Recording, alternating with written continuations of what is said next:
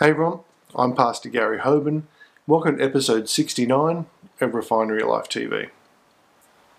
Our goal here is to release a 2 to 3 minute video and also podcast each day designed to challenge you and to get you to spend just that little bit more time with God.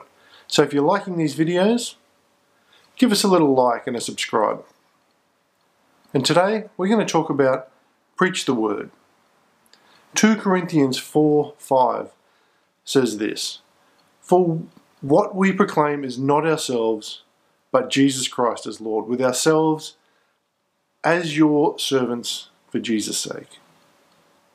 The Apostle Paul preached the word because he couldn't do anything else and still remain in the will of God. Have a read of 1 Corinthians 1:17 and 9:16 and you'll see what I mean. If Paul was still with us today, he would likely show us amazing work that he did through God in his ministry in Corinth. He would help us see that our goal should be to share the same message as he did. So what did Paul preach?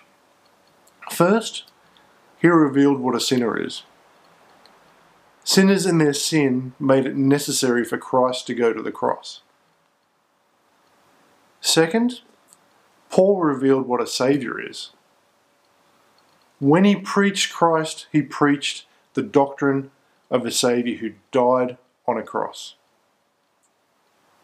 Thirdly, he preached what sin is, something so heinous that it would nail the Son of God to the cross.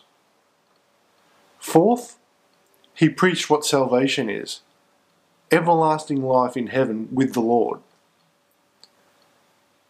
In light of the second coming, the world needs to hear the message of the Saviour who came to redeem us for our sins. Have you spoken to the message of hope to someone lately? Anyone? Until tomorrow, stay in the blessings.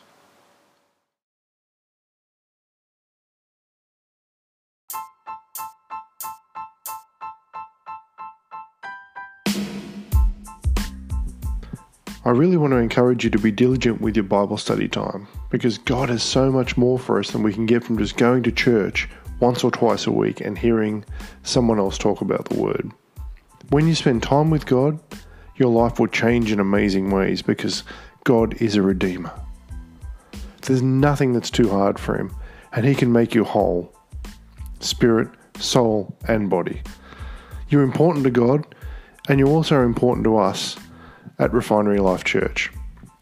When it comes to prayer, we believe that God wants to meet your needs and reveal His promises to you. So whatever you're concerned about and you need prayer for, we want to be there with you.